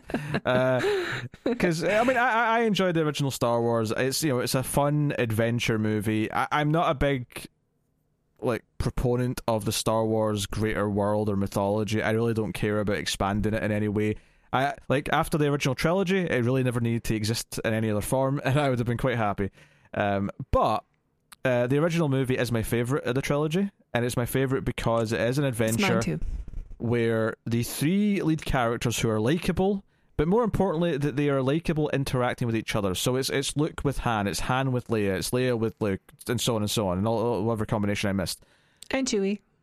Those characters interacting and bickering and try to get themselves out of the situation they're in, that is what makes Star Wars to me. That's what makes it all work. And I don't know if I need to bother giving the premise of Star Wars, but Princess Leia has been kidnapped by the evil man Darth Vader, and the droid R2-D2 that gets sent out for help and unknowingly leads Luke Skywalker and Han Solo into a Death Star where she has been held, and they will ultimately try and save her with hijinks and all sorts. And also stormtroopers are really bad at hitting things with their laser blasters. They're very good at hitting their heads on ceilings, though. Yes, it's hard not to notice that scene once you've noticed it. Yep. Obviously, a lot of good practical effects. Admittedly, it's a little bit tainted now because you can't watch the original version. You have to watch the touched up. Well, as soon as they release those, we will do our reviews. Oh, is that what we're waiting on before we do Star Wars? I suspect that Disney will release them eventually. They have to. They know that's a moneymaker because everybody wants it. I feel like 2017 was the time to do it because it was the anniversary. They might. I mean, they still had new movies to promote. You can do it the same year as you got. I mean, that's a good tie-in though, right? It's like, Last Jedi's coming out, and you can get the original trilogy. I suspect that there's some sort of clause in their agreement with George Lucas that they can't release them, or at least for a certain amount of time. Until he's dead. That'll be it. That'll be the trigger. When George Lucas dies, we'll finally get them. How quickly do they announce it? Literally... In honor of his death, we are releasing... I just love it. In 4K or 8K. We are deeply saddened by the passing of George Lucas, but you can now pre-order the original Star Wars trilogy. Yes. I think this is my favorite of all the Star Wars films, and I sort of agree that the original trilogy is fine enough. I do really like The Last Jedi a lot. I think that is a worthy successor to the film, and I think that I know we talked about Superman theme, but John Williams I think is at his best with Star Wars. I think there's too many memorable moments and themes from that score that doesn't elevate every single frame of that film. I mean, obviously it's great. I think it's third. I think Superman's first, then Jurassic Park, and then Star Wars. But That's, you know. Yeah, Star Wars. I think Star Wars is just next level. Like it's even the bombastic opening for the crawl. Like is so unforgettable, and it just like, whoa, we are on a ride. Like we are ready for this adventure, and it's just too perfect. And I know there's a lot of, you know, help that George Lucas had to make this movie a masterpiece, but he made a masterpiece and he just made one. But that's one okay. way of putting it. One could also say he had a lot of help rescuing it in the edit room because he didn't know what he was doing. All the people involved, I praise thee, because this is a masterpiece. I love the world, and I do enjoy the sequels and the prequels and the added stuff to it, because I do like that world. The prequels? Well, I mean, there's a lot of hate about those, but there's some stuff in there that I like. I haven't explored the TV shows, but I do. I have read some of the like books and stuff, and I love going to Black Spire Outpost and Galaxy's Edge in Disneyland. Anyway, yeah, Star Wars, love it. Number 2. Star Wars, very good, but I would say maybe for me partially overrated, but I think more so for me it's just they've made me sick of Star Wars as a thing. Like the brand of Star Wars is tainted to me because I'm just sick of it existing and people taking it too high of a pedestal. But you know, yeah, but like you say that about Terminator and Alien and stuff like that. Well, I mean, you could, right? You could say that. I mean, I know you've said that you would never trust another Terminator movie that came out.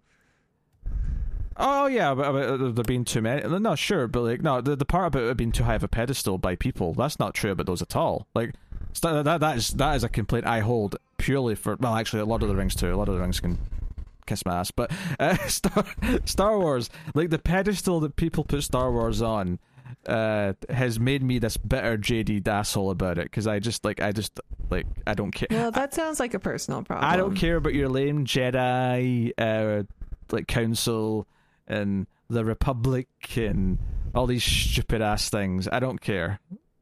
Well, fine. I mean, I think it is a really brilliant world, especially universe, I guess in this case. And I think that I guess it's a storyline that works, you know, the whole hero's journey and Joseph Campbell stuff, but it still works, and it works because, you know, we love these characters, and it works because the worlds that they create are very unique and awesome, and, you know, that lived in future feel is like, it does feel very old, but also very new at the same time. I think, and I do think it was lightning in a bottle. It's hard to catch lightning in a bottle a second time. Which is why I use that phrase. Yeah, but the point I'm making is that they've got like a whole shelf of bottles now that they keep trying to fill with lightning, and they're getting like little sparks at best. Yeah. Well, I mean, it's a multi-generational like property. Like people love it when they're children, they love it when they're adults, and there's a lot of money to be made off of Star Wars. Yes. It's still better than Harry Potter. I mean, sure, I don't like Harry Potter, so that's fair. I'm not going to argue. Yeah, but I've not watched even the original trilogy in a long time now. Like well, we'll watch them. I like the last Star Wars movie I watched was probably Rise of Skywalker in theaters, and laughed at it because it was terrible. Yeah, it was great. So that was number 2 for you. Absurdly high, may I add. Number 2 for me is Stalker. This is a film from Andrei Tarkovsky, the same director as Solaris, that I discovered. Well, I mean, I knew about it for a while, but like I watched it for the first time maybe like 4 years ago, and fell in love. It's rare that a movie can quickly rank as highly as this one did, but much like Solaris, it's a very philosophical science fiction film. It is. It was heavily inspirational to Annihilation, which actually hurt Annihilation for me when I watched it, because it was like 6 months after I watched Stalker for the first time, and I was like, okay, this is neat and all, but like you're doing Stalker but not as good. But Stalker is about the zone. It is basically something landed from outer space and it made the zone, and people believe that at the center of this zone there is a room which can grant a wish. And a stalker in this universe is someone who sneaks people into the zone and sort of like gets them to the room. Like that's kind of like what they get paid for, and it's all illegal. The military kind of surround the zone and don't want anyone to go inside it. It's supposed to be off limits, and it's there's a lot of philosophical talk. Back when I talked about this movie the first time I saw it, like there's a lot of discussion about what the three main characters represented and their different ideologies and how they even represented different parts of the brain, and like there's a lot of good analysis about what this movie is and saying, and how the zone itself is actually an allegory for something like a nuclear power plant where something's went wrong, and how like the government wouldn't tell you what's going on. They would just set up a military like perimeter and let anyone in.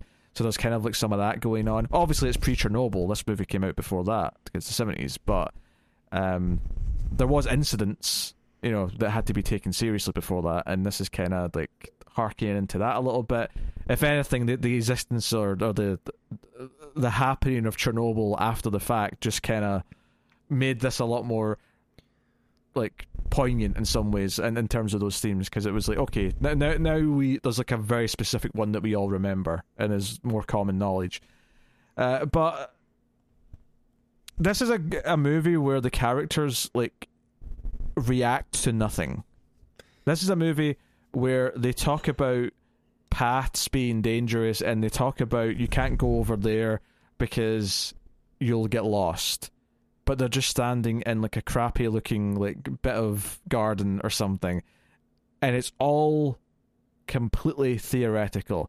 Like the characters believe it, so you believe it, but it all feels imaginary. That's the beautiful thing about it, is that he talks about how dangerous it is and how they can't go over there. They can't go over there. You have to go this way. You have to do it this way. We have to go through this section, and it's dangerous for this reason. And all of it is just completely unseen. It just looks like normal locations. And the fact that the character takes it this seriously, and you kind of let yourself think about it that way, it makes the idea of this zone ethereal. Because what Annihilation does is Annihilation actually does try and make it look fantastical and gives you all these effects and gives you all this stuff that's going on. And a really great bear. Stalker does none of that. Stalker does nothing to create a visual difference. Outside of the simple trick with the film, before they go into the zone, it's got like the sepia tone, and it's like it just looks kind of washed out and yellowy and all that, whatever. And then as soon as they go into the zone, it switches to normal color, and so you get this sense of, we've went into a different place. It's like Wizard of Oz. Kinda, it's a little bit like that. Really well done, and I think it was so full of ideas, and when me and Connor talked about it back in the day, the conversation was so in depth with so many things to talk about, and just some fun things that the story kind of sets up, and the ending, and the choices that are made, and what the characters learn about themselves on this journey. It's really good. Now you have to be in the mood. It's like a 3-hour movie, give or take, and it's a lot of characters talking and being philosophical. So much like Solaris, like you don't go in expecting an action movie or an adventure movie. It's not that.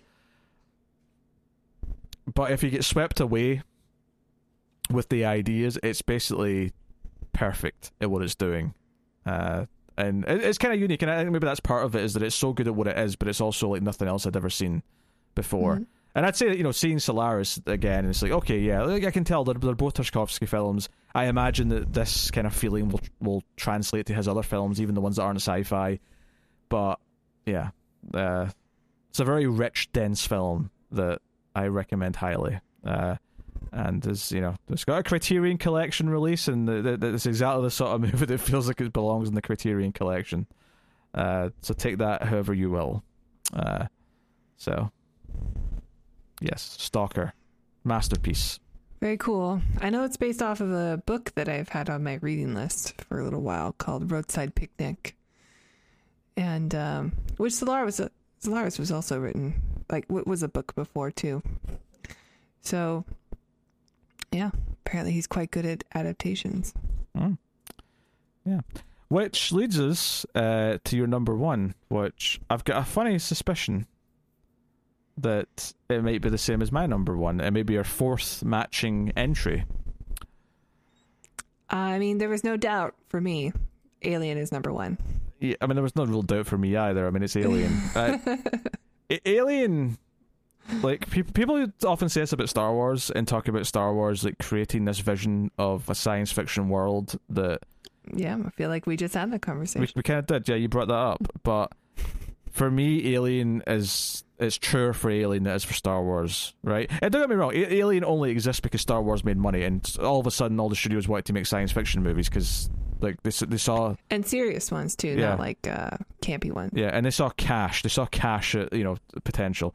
And you had Ridley Scott who, heard the concept, read the script, and started storyboarding it and, like, tried to come up with this visual spectacle. And it is. Like, Alien is one of the best looking movies ever made. That ship looks phenomenal. Agreed. The alien ship looks phenomenal. I love how much condensation there is. There's dripping everywhere. It's wet. It's greasy. It's industrial. Industrial. They're just truckers in space. They're just hauling oil or something like that back to Earth, and something very explosive. And what's really cool about it is they get this. They just get this call to go check out a distress beacon, and there's a lot of like hints about the overall world and the company that they work for, based on like just things that are brought up in the movie. But it's all set on this ship with these characters. It's all set with them, and it's it's kind of a slasher movie with them being picked off one by one. And you've got the iconic alien design, which is so unique because H.R. Giger is like this, pervert. And I say that lovingly, but he's this pervert. Well, that's the thing though, like he understands like what the human eye and brain are drawn to. Like even if it's subconscious, we're just like, I like this and I don't know why. Or like it's both beautiful and disgusting at the same time. Like there's something very violating about it, but also like you have to see what's there. Yeah, I mean, the movie is gorgeous, the cinematography as well as the set design and all those elements. The creatures, the creatures are iconic and unique, and that goes for both the main alien, but also the xenomorph, also the facehugger, and like even the eggs, the alien ship, everything about it looks and sounds wonderful. The sound design's exceptional. Like all the technical qualities are like what you expect from the best of Ridley Scott when he's at his best. Because there's a lot of times when he's not at his best, and that's a discussion for another day. I mean, I would say if you want to critique it, you would say that the characters aren't. The characters are secondary to everything else. Like they're fine, and but they're also unique. Like you remember them all. You remember most of them. I mean, they work in the context of the movie. This is one of the things that I think Aliens improves on. Like Aliens has better characters, and even Ripley herself is better in Aliens than she is in Alien. She has more of a character. She's fleshed out. The fact that Ripley in Alien was written as a man and it just switched to Sigourney Weaver at some point they made the call to make the switch. Like, it didn't really change anything in the script. I mean, it doesn't seem like it anyway. Maybe that one moment where Ash has been a little phallic with her, with the magazine. Yeah. That's like maybe the one moment I can think of where it matters that she's a woman. Yeah. Well, I think it also matters in just the themes of the film, of being, violated in this way where all of a sudden there's something growing inside of you now. Oh, I mean, maybe that's why the choice was made. Maybe that was the reason. Yeah. I think there's a lot of implications of like childbirth and the terror of the possibility of, carrying something inside you that is bad and that you don't want, or that might be, your demise one day. And also like I think this is actually a very feminist film, and I'm not just saying that because Sigourney Weaver is an awesome character who is her like respected, and she's not written in a typical way that women are, especially in sci-fi films. And there is a gratuitous scene with her in her very small panties, but for the most part, you could see how this could have been played by any gender. So but I think this is very much like man's fear of childbirth. Do you know what's so funny about it though is I don't disagree, but I don't think that's not in the original script. The original script has a bunch of stupid space dialogue. It's really cheesy. Like there's a lot of things, right? I think what's so fascinating about this conversation about talking about what Alien is as its end product is that so much of it comes just from the individual elements that were created that came together. Like this idea of talking about life cycles and fears of childbirth. Yeah, you had the chestburster in the script, but all that design that Giger did, like he adds to that. Like all the vaginas they're walking through on the ship, and like the idea of like the face hugger and like all of the elements kind of build up. Like I think because I kind of agree ultimately that there is this like this feminine vibe to the film because it is so much about reproduction and kind of forced reproduction, like truly alien reproduction, which is kind of why the title's perfect beyond just the fact that it's about an alien monster. Is that I think a lot of this is something that came through the collaboration and the making of all the various elements by the end. It just works so well. Yeah, the point I'm making is that I do not think that original script had the goal or even the result of like, oh, this is the theme of this film is reproduction, and like I think they wrote a monster movie that was cheesy and had one cool idea, which was the chestbuster, and then all the talented people who made Alien turned it into this film that's so reserved and uses these elements that we can then look at it and say, oh, like it does have this theme now that runs through it, and its design, and it's... I mean, everything is based off of like sexual organs, and there's the element of the first person that is impregnated is a man, done through this very unconventional way, this very alien way. Like, I mean, men being impregnated is not a thing that happens, but like through this sci-fi way, it does happen. And yeah, because, the thing bursting out of you and then, growing up to become an asshole that everyone hates is also a fear, I suppose. That your child will grow up to be awful. So much of what you're talking about is not... like, I mean, the chestburster's in the script. That's the one thing that was there. That's the reason why people thought it should be made, was the chestburster. But everything else you talked about, you talked about like all the designs and stuff. That's not stuff that was there originally. That was stuff that was designed and like built around the idea that Alien's kind of this ultimate movie is an example of like the central idea, the script was just kind of simple and basic, and it was actually the treating it seriously from every like avenue involved, which was the design of the monsters, the creatures, the ships, all that stuff. Like so much of that is what adds to the themes. I don't think there's anything in the characters themselves that adds to the themes we're talking about here. They're all there through the actions or the plot or through the design. It's not like Ripley has some sort of moment where she says something or goes on that has a monologue that ties into any of these themes. No, just the thing we talked about with Ash. Yeah, well, yeah, that was the one moment, right? But that's it. That is the only thing, really. And like, I don't know, like, is that in the script where he tries to shove the magazine in her mouth? Is that something that was like almost like an ad lib, like on set? Yeah, I don't know. Improvised. Who knows? Yeah. I mean, you have the computer being called Mother. I wonder, like, is that an intentional link to the reproduction ideas of the movie, or is that something that was just happenstance in the script, or is that something that they changed at some point because they said, "Hey, this can tie into the themes of the film"? Like, sure. I don't know, but. Well, she's also, I mean, I say she, but like the mother's also taking care of them while they're being incubated in a sense while they travel. Yeah. So, I mean, I've never read the original Alien script, but from the sounds of it, when I hear about it in like the big making of documentary and stuff, is that it's it's just this goofy sci-fi movie with people have got like space names, like I can't even remember one, but they've got silly names because they sound futuristic, right, and stuff like that.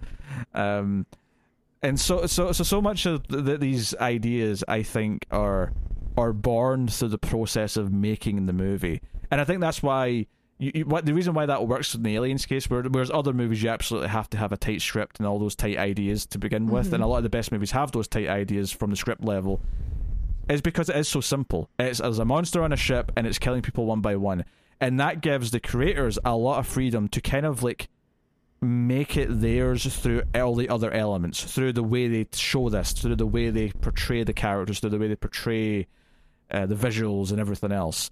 Like, all the quality of Alien is everything else elevating what is just a monster's killing people one by one.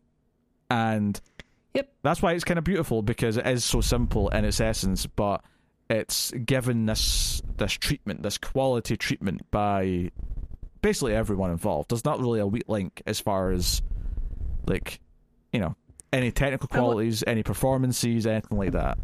I agree.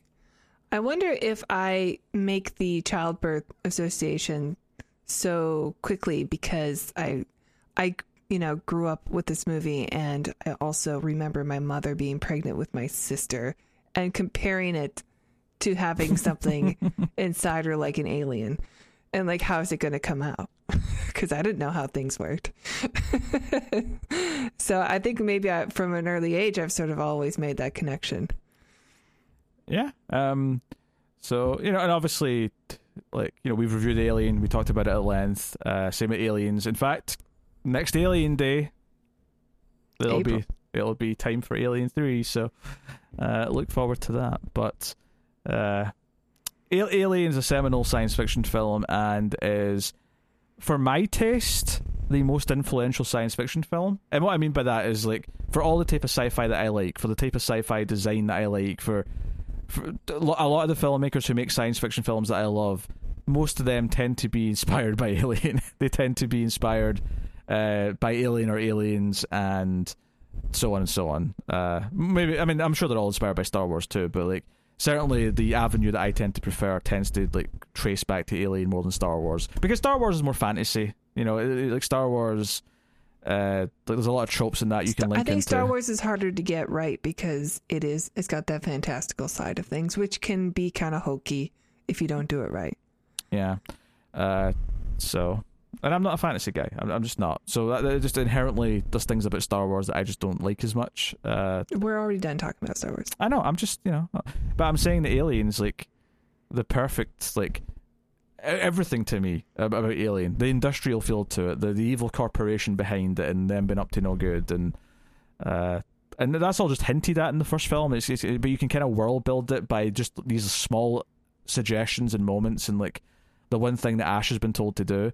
Obviously, Aliens expands on it and gives you more, and, like, you know, and it's why Aliens is, like, the best sequel of all time, because it expands on Alien in just such a smart way, but as well as everything else it does right. So. Yes. Look, you need to stretch because you went so long on Alien.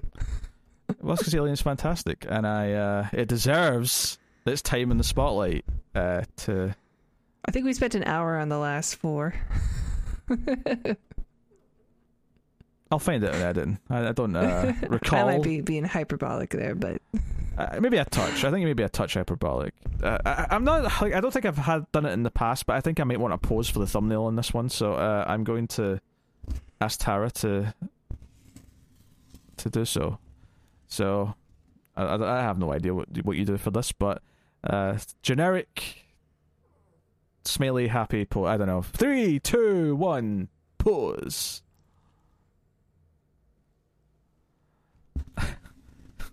There you go. That was. I've got a question. I've got a question for people. So, yeah, you can let us know what your favorite sci-fi movies of the 70s are. Obviously, there's some that one of us haven't seen yet, or both of us haven't seen yet, that I'm sure we'll get to in the future. There's maybe some that you think we've glossed over or didn't like, I mean, or whatever. I mean, maybe, you know. I was kind of half expecting you to have the Omega Man on there somewhere, and I'm okay that you didn't, but I was half expecting it. I was thinking of Terminal Man, maybe. Terminal Man, yeah. But that doctor scene just... Yeah, I've really considered Terminal Man. Like, Terminal Man, again, good ideas, but I just didn't quite get there. Yeah, so... And I really wanted to put Phantasm on, but I think we decided that was too much of a horror film. Well, it's not just too much of a horror film, it's just there's not enough of a sci-fi movie. Yeah. Like, I mean, Alien's a horror movie. I mean, if From Beyond is a sci-fi film, then, yeah, I mean, Phantasm could be also. I disagree. I don't think so. I don't think Phantasm's a sci-fi movie. Okay. Right. You say we decide this, you said is Phantasm cut, and I just said no. Mm-hmm. That's like, true. That was the conversation. I'm like, no. Well, it would have made my list. Well, yeah, it's an excellent film, but it's not sci-fi. There's like one small sci-fi element. One small, tiny sci-fi element. Which makes it sci-fi. No. So, yes, that is the top 20 sci-fi movies of the 70s. I don't know when we'll be doing one of these next, and it'll probably be another decade, I imagine. We might even focus some of our picks for reviews and lead up to another list to flesh out, well, it'll be the 80s, 90s, 2000s. We already did the 2010s. We did the 2010s at the end of 2019 because it just made sense. And that was a nice, big, healthy top 25, so you can go check out that if you want. Yeah, if you guys have ideas for a list that you really want us to see, maybe a decade, maybe something else. A subgenre is the other thing. We've done time travel in the past. Although I do those solo top 10s now, so maybe that's replaced the idea of us doing top 10s of like subgenres. But I'll take this time to thank our Patreon producers for the month. So thank you to... Let me scroll up. Thank you to Tyler Hess, Cindy Palacios, David Sharp, Board Now, Christopher Moy, and David Brown. That's one of the higher tiers of Patreon. You can be a producer, but you can be a producer at a lower tier, can't you, Tara? That's right, Peter. If you enjoy our reviews, please check out our Patreon page. It's patreon.com/MildfuzzTV. And if you donate as low as $1 per month, you will get access to bonus movies for the Ace. That's where we keep our really fun B movies over there behind the paywall of $1. And if you donate $5 per month, you'll get to vote on what we watch once a month, and you'll get access to our reviews one day early. Thank you. Yeah. Otherwise, though, you can subscribe, ding the bell for notifications, do all that stuff. It helps out on YouTube. Rate the audio podcast version 5 stars on iTunes or whatever podcast app you use, and that is pretty much it. So thank you very much for joining us. We always appreciate it. Keep watching Science Fiction and Computer at Salsa.